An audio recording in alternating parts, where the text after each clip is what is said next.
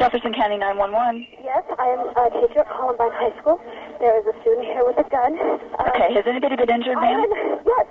Okay. Yes, and the school is in a panic, and I'm in the library. I've got students down under the table, kids. Heads under the table. In 1999, we couldn't get our brain around. The law enforcement initially, when they got there, thought it was a terrorist attack. Hi, Captain Boyd. We got a shooting at Columbine. What do you have? Numerous injuries. I have no idea what is going on. 71's under fire right now. I've got this student on the phone. He's hiding in the back room right now. He knows where the shooter is if you don't. Okay. The killers were fellow students. They were killing their friends. It was despicable. Something that we really can't get our minds around. On April 20th, 1999, 2 high school students unleashed terror and bloodshed among their classmates. Kieran Nicholson was the Denver Post Jefferson County beat reporter at the time. It was a beautiful day. It was kind of odd. It was a beautiful day, bluebird sky, really nice, calm, no winds. Kieran was home taking a lunch break when his editor called. Told me, hey, there's been a shooting down at Columbine High School.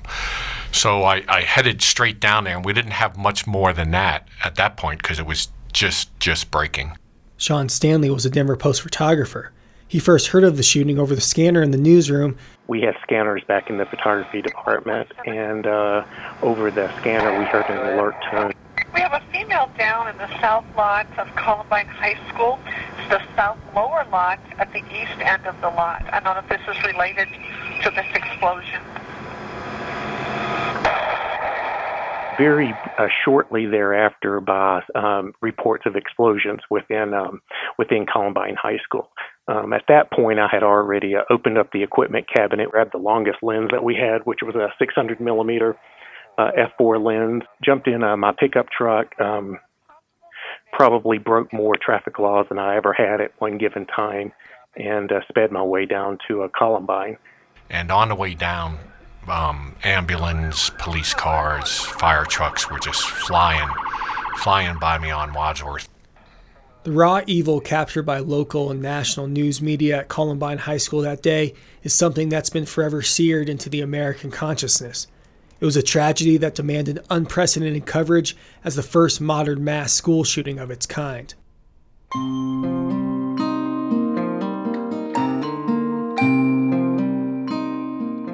In a new podcast from the Denver Post, Bearing Witness, Columbine and the News Media, we examine the media coverage from the perspective of the people who were there. I'm reporter Kyle Newman. And I'm Amy Brothers, a multimedia producer. We're going to explore how news unfolded that day and what happened afterward in this special 3-part podcast series.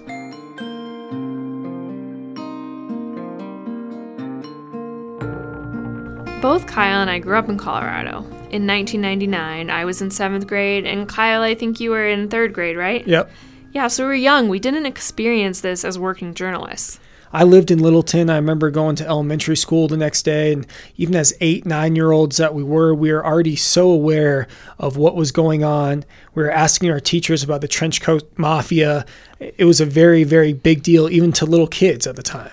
Yeah, it was a big story. I've always been a visual person, and I can remember images of kids running out of school more than I remember what was written. These photographs, I think, are hard to take, they're hard to publish, they're hard to look at, but I think they can have a really profound impact on a community. And to your point, Amy, that's really why I wanted to get involved with this podcast and with the 20th anniversary project. I know how much April 20th, 1999, I know how much that day means to the community, both in terms of heartbreak and in terms of hope. And I went to Arapahoe. My sister was there when there was a school shooting there several years back. And so I believe school shootings and how they're covered are tough subjects, but tough subjects that we need to talk about and address. In episode 1, The Day Of, we're going to look at how local news covered the murder of 12 students and a teacher. As Kieran and any veteran reporter would tell it, the first step in covering breaking news is to get out there and get boots on the ground. Of course, there was no real template for how to cover a tragedy like this because it was so shocking. I mean, there had been other mass school tragedies before this. Yep, like the bombing at the Bath School in Bath, Michigan, 1927, killed 44. A sniper attack at the University of Texas in 1966 killed 16. But both of those were carried out by a single perpetrator and both by adults. Yeah, people couldn't fathom that kids would kill kids like this. Mitch Jelniker, longtime Denver 7 newscaster, expressed that very sentiment. On April 20th, 1999, he was already a veteran of reporting on national tragedies, having covered the Oklahoma City bombing with a TV station there a couple of years earlier. Yeah, and I think it's crazy that on the morning of Columbine, he was actually giving a presentation at Colorado State about his experiences in reporting such a mass tragedy. And right after he got done, his pager went off that a shooting was happening at a local high school. My pager went off back in the day of pagers, and it said it was an all page to everybody in the newsroom that there was something about a possible gunman or shots fired in or near a school. After talking with his producer, Mitch headed down to Littleton, and he described the procedure in those days for covering something this big. Breaking news, you get a crew on the scene, perhaps get the helicopter up, and get a live truck or a satellite truck on scene as quickly as you can so you can learn more. In addition, you make those initial phone calls to the local jurisdiction, the sheriff, police, first responders to find out what they know. Hi, Mark Williams at Channel 9 calling. Checking to see if PIO, I can't recall his name, is on his... Steve Davis. Steve is on his... To be honest with you, I don't know right this second. Okay. I can put you over to his office. All right. Okay, thanks. Sean Stanley had been working as a photojournalist with the Denver Post since 1988. And as he raced down to Littleton that day, he saw people stop their cars in traffic, get out, and run down 4 lanes of traffic on Bowles Avenue, which is a main road near the school. And I distinctly remember one woman, even though I'm a photographer, there's a lot of times there's sounds that you never forget too. And I remember the scene of one lady stopping her car and jumping out and screaming. I don't think you ever truly forget the sound of a mother screaming. And she was screaming her child's name, obviously. And I remember it was a very surreal scene that she actually had forgotten to put the emergency brake on her car.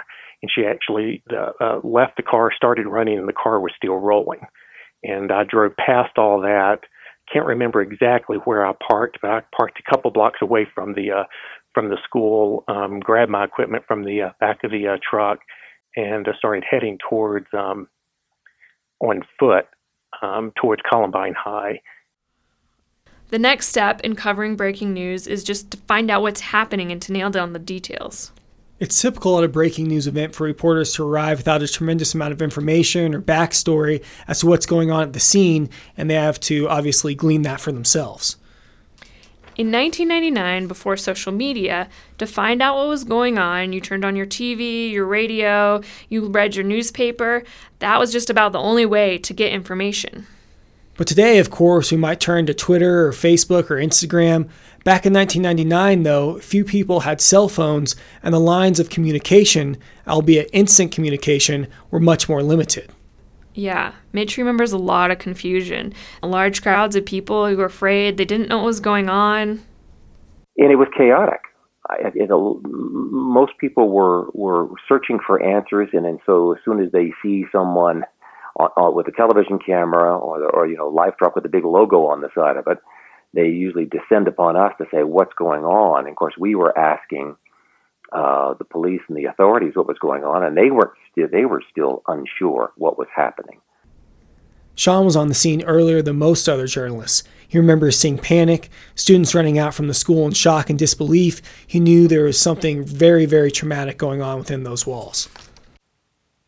You can't hide trauma in a face, and the students' faces that were at least heading my direction. It was they clearly indicated that there was something very wrong and very serious going on within the school. The shooting began at around 11:19 that morning and lasted less than an hour. But by early afternoon, there was a huge national and local media presence. One of the reasons the national news outlets were able to respond so quickly because they were already in Colorado covering the grand jury in the JonBenét Ramsey case. And the scene was just so big. And there were a lot of people there. There were a lot of parents there. There were a lot of parents there who were wondering about their children. Is my son all right? Is my daughter all right?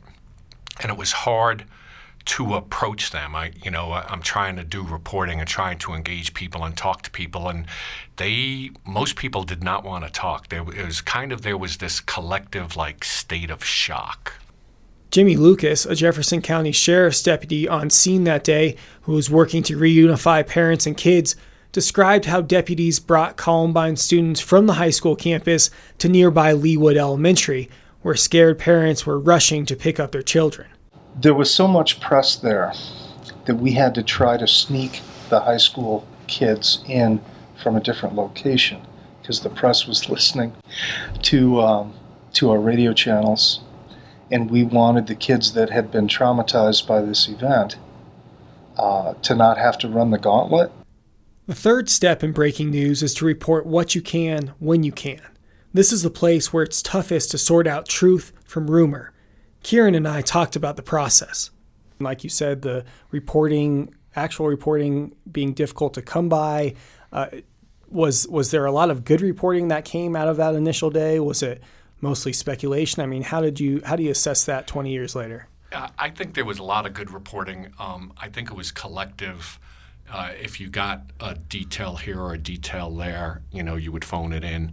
Ann Schrader, who is a colleague who lives down in that neighborhood, she knew the lay of the land rather well, so she didn't go to the park. She went to the flip side, the other side of the school, and was on a cul-de-sac that the campus, you could get off the campus and go down this cul-de-sac, and she found a couple of people coming and going.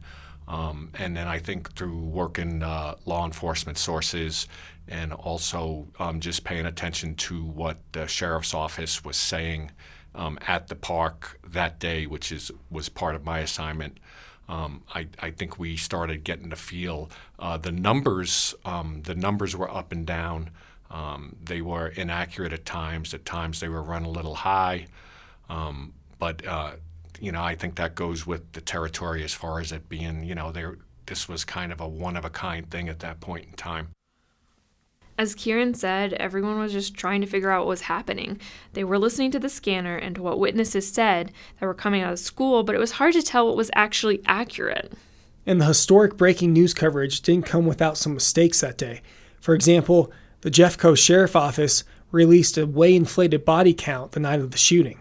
Yeah, the front page of the Denver Post, which actually went on to win a Pulitzer for that coverage, listed 25 dead. The actual number, of course, was 13, and as reporters were trying to sort out the details, I talked with Kieran also about how the media's collective on-site coverage went that day. You wanna get the scoop and you want to get news first, but I think everybody was so focused on just trying to tell the story of what was going on, what had happened, and be accurate and be correct. I don't know that there was collectively that we got all that much wrong that day. I think it was everybody did. It was a difficult assignment. I mean, an extremely difficult assignment, and people just put their nose to the grindstone and went to work and did the best they could. From everyone we've talked to and from our archival footage, it's clear there was a lot of fear and confusion that day. In some cases, reports from people who had been inside the school weren't right. In other cases, incorrect information was coming from officials who were still investigating. As they are trying to sort through the details, Mitch and his team had to make minute-by-minute decisions on what to report on air and what to leave out. Members of law enforcement, and they were well-intentioned, and they would say to me, I remember at one point, I said, "Guess why are we so far back? We can't see anything. What's happening?" And they said, "Well, we think we may have a sniper on the roof."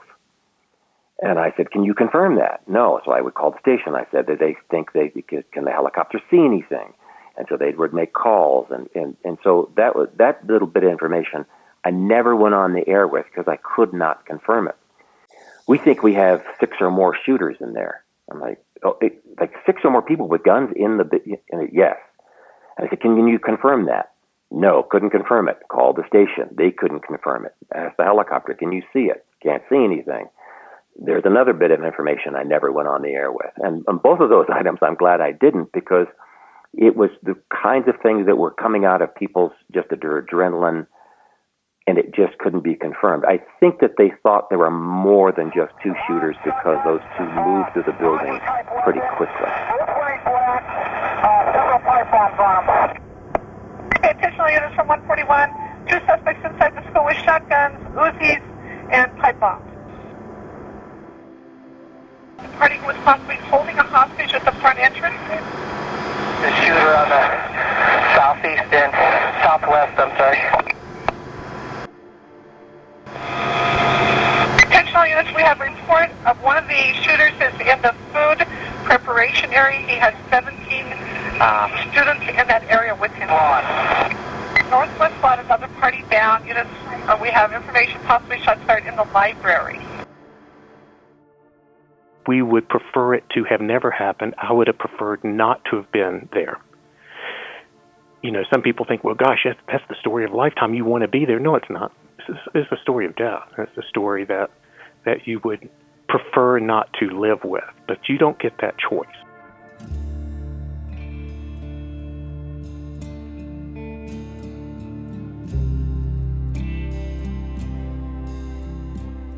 Sean hadn't seen his photographs from Columbine in almost 15 years. When I found this out, I sent him an email with the photos. Yeah, I can't imagine what the parents were going through of the couple with the two daughters. I would imagine sea of media behind them. What a horrific day. And I was taken by. And the picture reflects it in part, but not fully. The picture of the girls' faces in the school bus. I remember all those faces in the window being shell-shocked. Just shell-shocked. I've seen it in other parts of the world. You know, it goes beyond breaking down emotionally, and you're numb. I found out later that the students were taken out, a large amount of students were taken out in groups, and they were searched and I guess questioned. I didn't see any of that was done on a different part of the campus.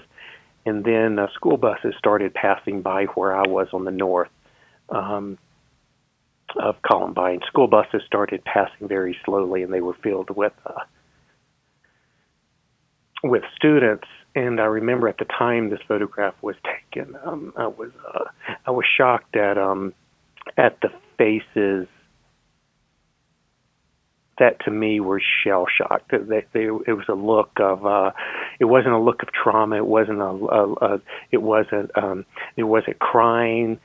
It was a blank faces. I remember window after window passing by, passing through my viewfinder.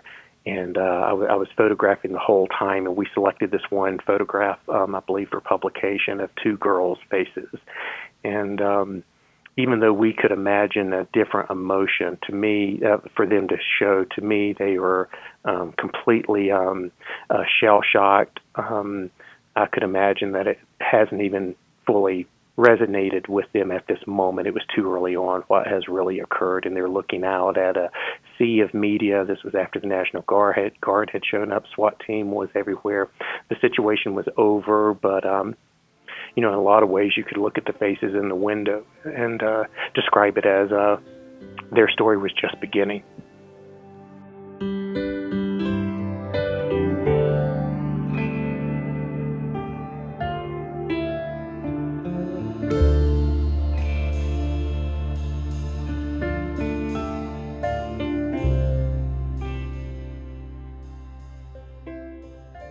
Sean's front page photo in the Denver Post on April 21st, 1999 is of a different girl. In it, she's being escorted from the school by a plainclothes officer. It was one of hundreds of images he shot that day. Images he had hoped would document the pain of the tragedy in order to somehow prevent a similar one again. The female student that her picture ended up being on the cover of the Denver Post the following day, I remember a track of what we would call follow focus, so the subject's running towards me. And this was very, very early on. It was within minutes of me arriving on the scene. In follow focusing her face as she rushed towards me, I knew instantly, you can't hide from that expression. It was more than terror in her eyes. Here we are in 2019, many school shootings later, from Virginia Tech to Sandy Hook to Marjory Stoneman Douglas. Even though Sean was coming at his work from a place of hope, that hope has faded in the last 20 years. We would have hoped, myself and a handful of photographers that I know, we would have hoped that everything changes the day after Columbine. This is not how we live as a people. But then we look back and go, it didn't have much of an effect, now did it? So that's when you become very pessimistic. You become a little one-sided, and then you decide, it's easy to fall into the realm of whether work that I did obviously had no impact. You've touched upon something that's unresolved. I think you compartmentalize. You put it in your place and you learn, and you never forget. I'll never forget that girl's face. She's with me always. I will never forget the sound of a mother screaming her daughter's name while she's running from her moving car. You don't forget those. Those are important. I don't think we're supposed to forget those. And you compartmentalize them, but you're not supposed to forget. I would have much preferred to have been on vacation the day of Columbine for my job, but we have a job to do.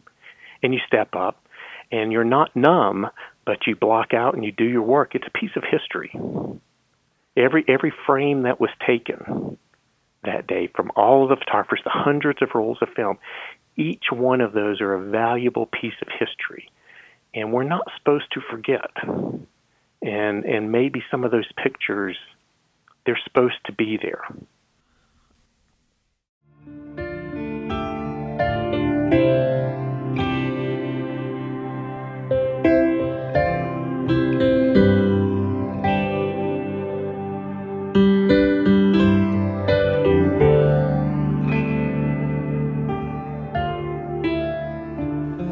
Next time on Bearing Witness, Columbine and the News Media, we discuss what happens to coverage after a breaking news event.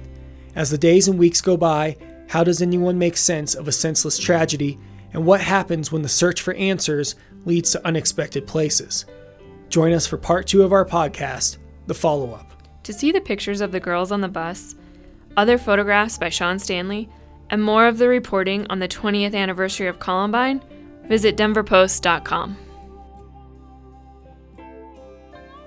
Bearing Witness is brought to you by the Denver Post.